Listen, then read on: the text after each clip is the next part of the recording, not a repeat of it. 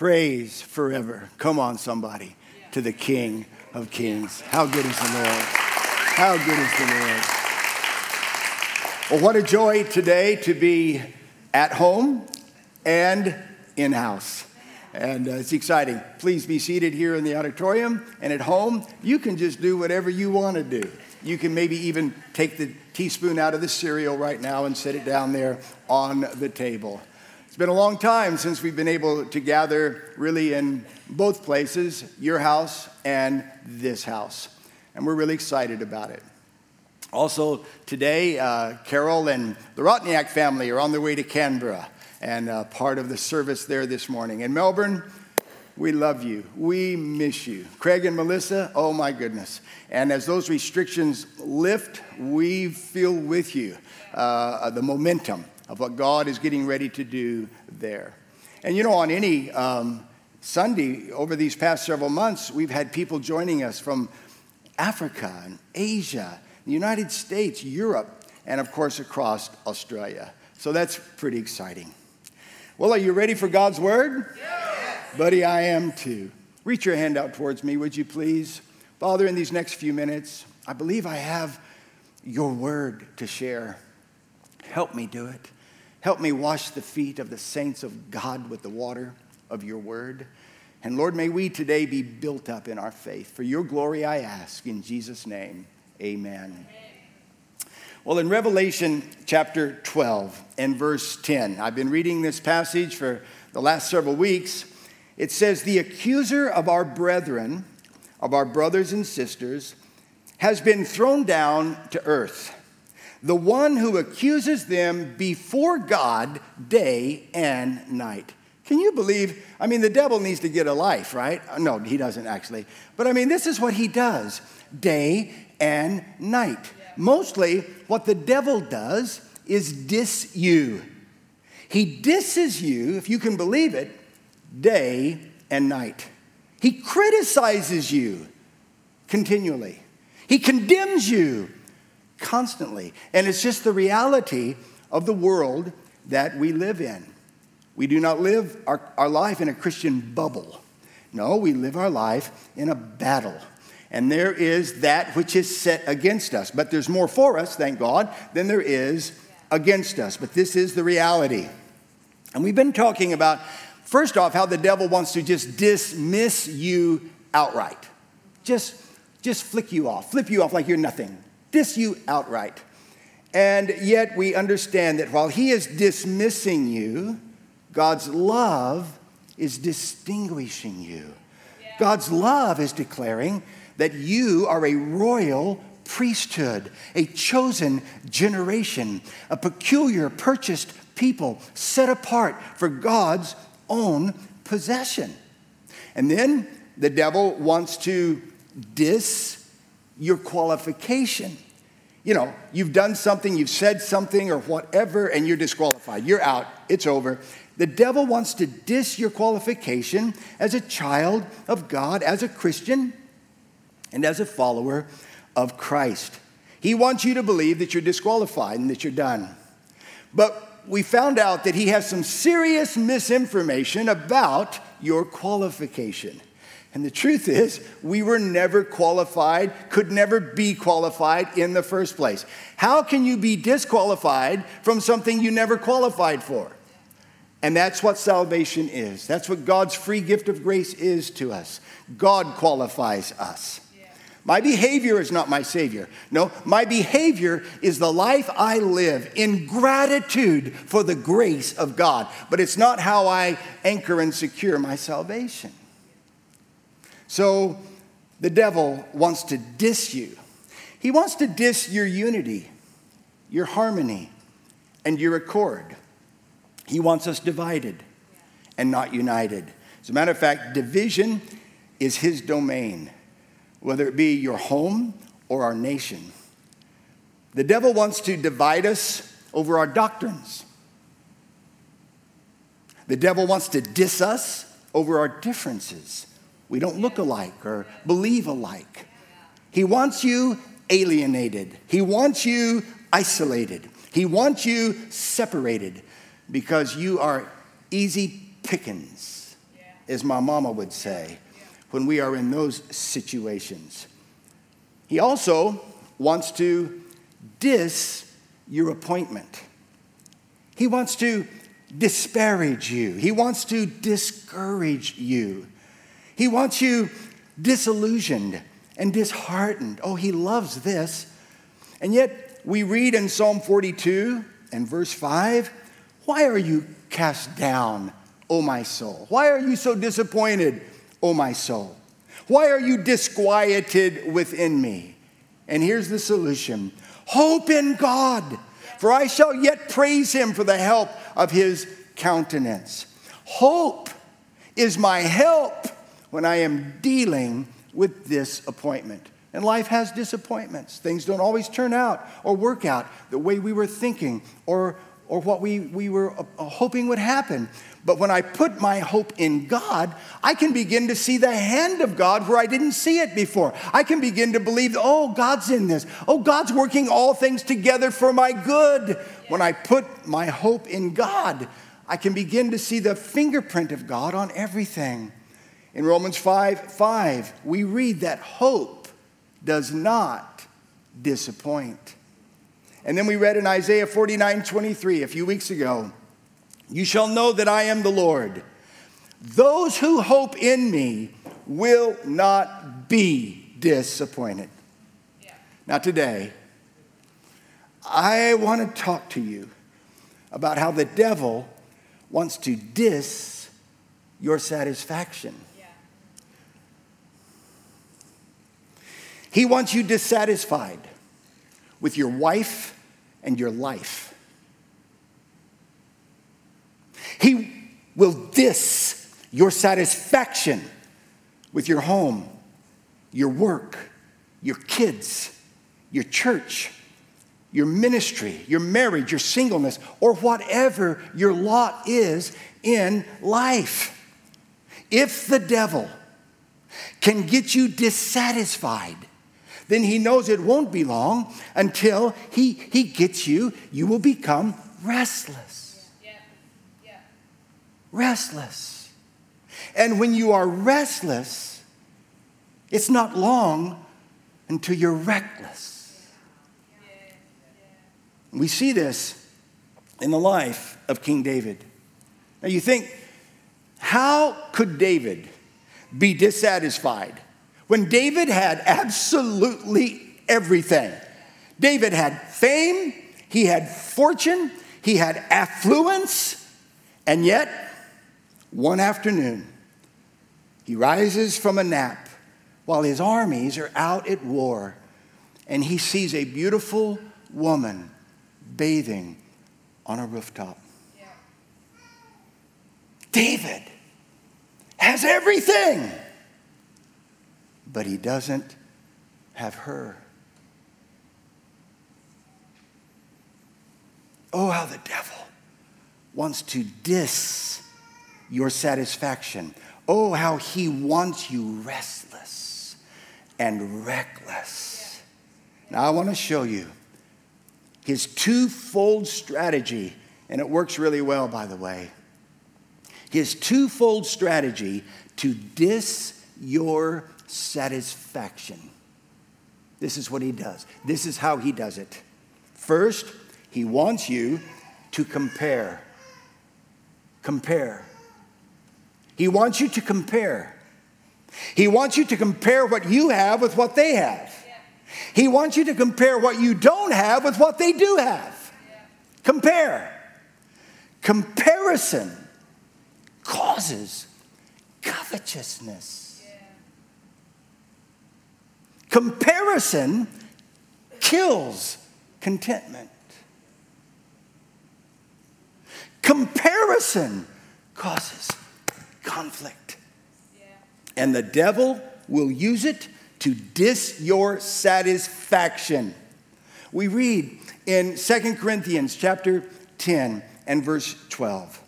For we dare not class ourselves or compare ourselves with those who commend themselves, but they, measuring themselves by themselves and comparing themselves among themselves, are not wise. David had the world at his feet and still found himself dissatisfied and restless and eventually reckless. I was thinking about Mick Jagger. Many of you who are really young are saying, Mick Jagger, the Rolling Stones, what was that? Anyway, in my day, it was something. But Mick Jagger probably, to this day, has more money than he could possibly spend, more women than he could possibly imagine, and more fame than he would have ever envisioned. And yet, his first number one hit in the United States of America in 1965 was a song called I Can't Get No Satisfaction. Now, the boys are messing with me back there. I don't know if you heard that at home, but that... Okay, somebody, thank you. But can you imagine the man with women fainting in the aisles at his concerts writes a song about how dissatisfied his life is. Once David saw Bathsheba and began to compare Uriah's wife with his wives, he took the next step in the devil's twofold strategy from comparing to compromise.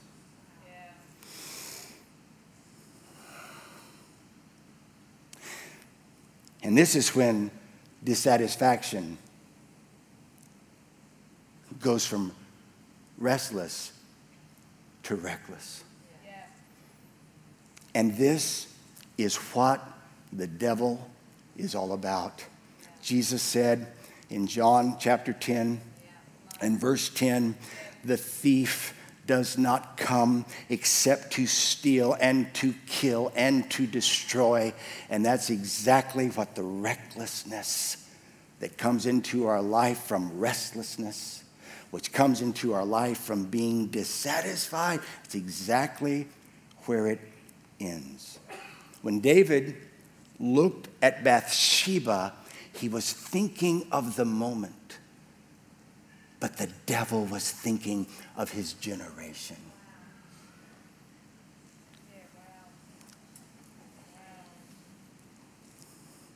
Leonard Cohen wrote about David in his haunting song, Hallelujah. He wrote these words: your faith was strong, but you needed proof. You saw her bathing on the roof, and her beauty and the moonlight overthrew you. She tied you to a kitchen chair. She broke your throne. She cut your hair, and from your lips she drew the hallelujah. Yes, she did, but it was David who was not at war with his soldiers. It was David who was in this place of being dissatisfied and discontent. It was David that allowed this disappointment, all of this to come into his life, this dissatisfaction, and that made him reckless, and that made him do something so severe and unthinkable in murdering that woman's husband. A moment of pleasure for a lifetime of regret. So how do I live satisfied? So how do I guard my heart from this really, really strong strategy of the devil? How do I keep the devil from dissing my satisfaction? So I want to show you from the Bible. From the Bible. From God's Word. I want to show you what to do. I want to show you from God's Word 3 strategies for living a safe and a satisfied life. Number 1, count your blessings. Don't compare your life. Count your blessings. Count them. Count them. Account for them. Count your blessings. In Psalm chapter 103 and verse 2, let all that I am praise the Lord. May I never forget the good things he does for me. Blessings. It's like a forest that sometimes we don't even see the trees because of the forest. We have to stop in the forest of the life God has given us and start seeing the trees and counting and accounting for every blessing that is in my life. In Ephesians chapter 1 and verse 3, all praise to God the Father of our Lord Jesus Christ, who has blessed us with every spiritual blessing in the heavenly realms. What number is that? How big is that? Every spiritual blessing in the heavenly realms because we are united with Jesus Christ. Count them. Count them and account for them. I do not measure my life with others. I magnify my life with Christ. In Psalm chapter 23 and verse 5, we know the passage of scripture where David said, you anoint my head with oil, and my cup runs over. But I love it in the New Living Translation. You prepare a feast for me in the presence of my enemies. You honor me by anointing my head with oil. This is the part, look at this. My cup overflows with blessings. That's the truth. Tell yourself the truth. Count them. Count them. Start counting the blessings.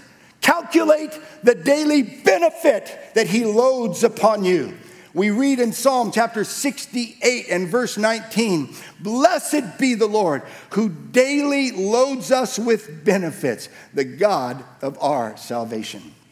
The great wealth of life is not having what I want.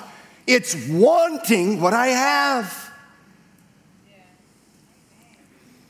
And Paul explained this to young Timothy, the young pastor of the Ephesian church. In 1 Timothy chapter 1 and verse 6, Paul said this, now godliness with contentment is great gain. The New Living Translation says it like this, true godliness with contentment is itself great wealth. Now, what does this mean? What does this mean? What's he saying? Here's what he's saying. To live sanctified and satisfied, godliness with contentment. To live sanctified, which is set apart for God. To live sanctified and satisfied is the greatest wealth you can have. I'm giving you 3 strategies from the Bible for living a sanctified and a satisfied life because the devil will diss your satisfaction. And number 1 is start counting your blessings and stop comparing your life. Number 2, comprehend. Comprehend. Know in the deepest part of your ability to know. Comprehend the truth that there is nothing in this world that can satisfy. That will set you free. Comprehend this truth. There is nothing in this world that can satisfy. Jesus said in Matthew chapter 13 and verse 22, now, he who received seed among the thorns is he who hears the word, and the cares of this world and the deceitfulness of riches choke the word, and he becomes unfruitful. What is that? What is the deceitfulness of riches? What does that mean? The deceitfulness of riches. The deceitfulness of riches is the promise of satisfaction, that riches can satisfy. It's a lie. It's fake news. It's false advertising. As a matter of fact, all advertising is meant to diss your satisfaction. Money, wealth, fortune, fame, pleasure, someone else's wife, nothing in this world can satisfy your soul. We read in 1 John chapter 2, verse 16 and 17 from the New Living Translation. For the world offers only a craving for physical pleasure, a craving for everything we see, and pride in our achievements and pride in our possessions. A craving for every physical pleasure, a craving for everything we see, and then pride in our possessions. But then we read this, but these are not from the Father. These are from this world. And this world is fading away. But it's not only fading away, listen, with everything people crave. But anyone who does what pleases God will live forever. Think about it.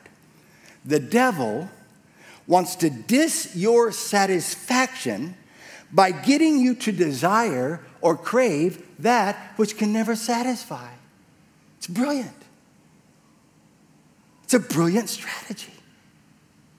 Think about it. And one of his greatest scams, one of the greatest scams is pornography. He wants you to crave what makes you a slave. He wants you to desire what you cannot acquire. It's brilliant. If you're the devil, that's brilliant. Pornography is like a fungicide that can never be satisfied. You know, 2 Peter chapter 2 and verse 14 actually speaks of this very issue. It speaks of those who commit adultery with their eyes and whose desire is never satisfied. One translation says, whose eyes are never satiated. The devil will use pornography to diss your satisfaction and make you restless and reckless. And this is just one of his schemes. This is just one of his many schemes. In the book of Ecclesiastes, we see that King Solomon had many times the wealth, the women, the power, the prestige, the fame, and the fortune of King David. I mean, if King David was the king of kings, so to speak, well, when Solomon came around, it was unbelievable. He had 1,000 wives. 300 of them were concubines. They were there just in case the 700 other women couldn't satisfy him. He had wealth. I went to a website this week that said the modern day equivalent of King Solomon's personal wealth in U.S. dollars, $2 trillion U.S. dollars. Solomon pursued every pleasure imaginable. He built buildings beyond belief. He made silver as common in his kingdom as bitumen and concrete. He was smart, suave, stylish, and sexy as. He denied himself nothing. And yet, at the conclusion of his life, he writes these words from Ecclesiastes 12:8. Vanity, vanity, all is vanity. And that Hebrew word also means empty. Empty. It's all empty. It also means useless. Useless. It's all useless. It also means meaningless. Meaningless. And then we read these words. Some of the last words we have recorded in the book of Ecclesiastes, chapter 12, verse 13. Solomon says, after all this, after all what? Everything I just named. A life like that. A life like that. He says, after all this, there was only one thing to say. Have reverence for God and obey his commands, because this is all that we were created for. I am giving you 3 strategies from the Bible for living a safe and a satisfied life. I'm giving you 3 strategies because we're hearing it all the time. Another one bites the dust. Another one falls. Another one fails. Another one drops out. Another one loses everything because he was dissatisfied. And then he was restless. And then he was reckless. I'm giving you 3 strategies from the Bible on how to live a sanctified and a satisfied life. Number 1, count your blessings. Don't compare your life. Number 2, comprehend the truth that there is nothing in this world that can truly satisfy. C.S. Lewis said, if I find in myself desires which nothing in this world can satisfy, the only logical explanation is that I was made for another world. Yeah, that's good. And then number 3, and I'll close. Count. Number 1, count and account. Count your blessings. Number 2, comprehend this truth. Do not have an expectation that there is anything on this planet that can satisfy your soul. And number 3, constantly drink deep draughts of God. Yeah.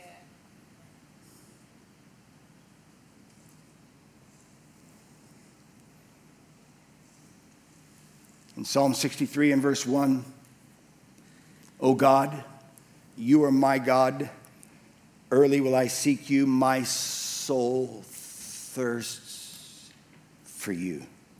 My flesh longs for you. And then he describes the whole world in a dry and thirsty land where there is no water. There is no water in this dry and thirsty land. And so my soul thirsts for you.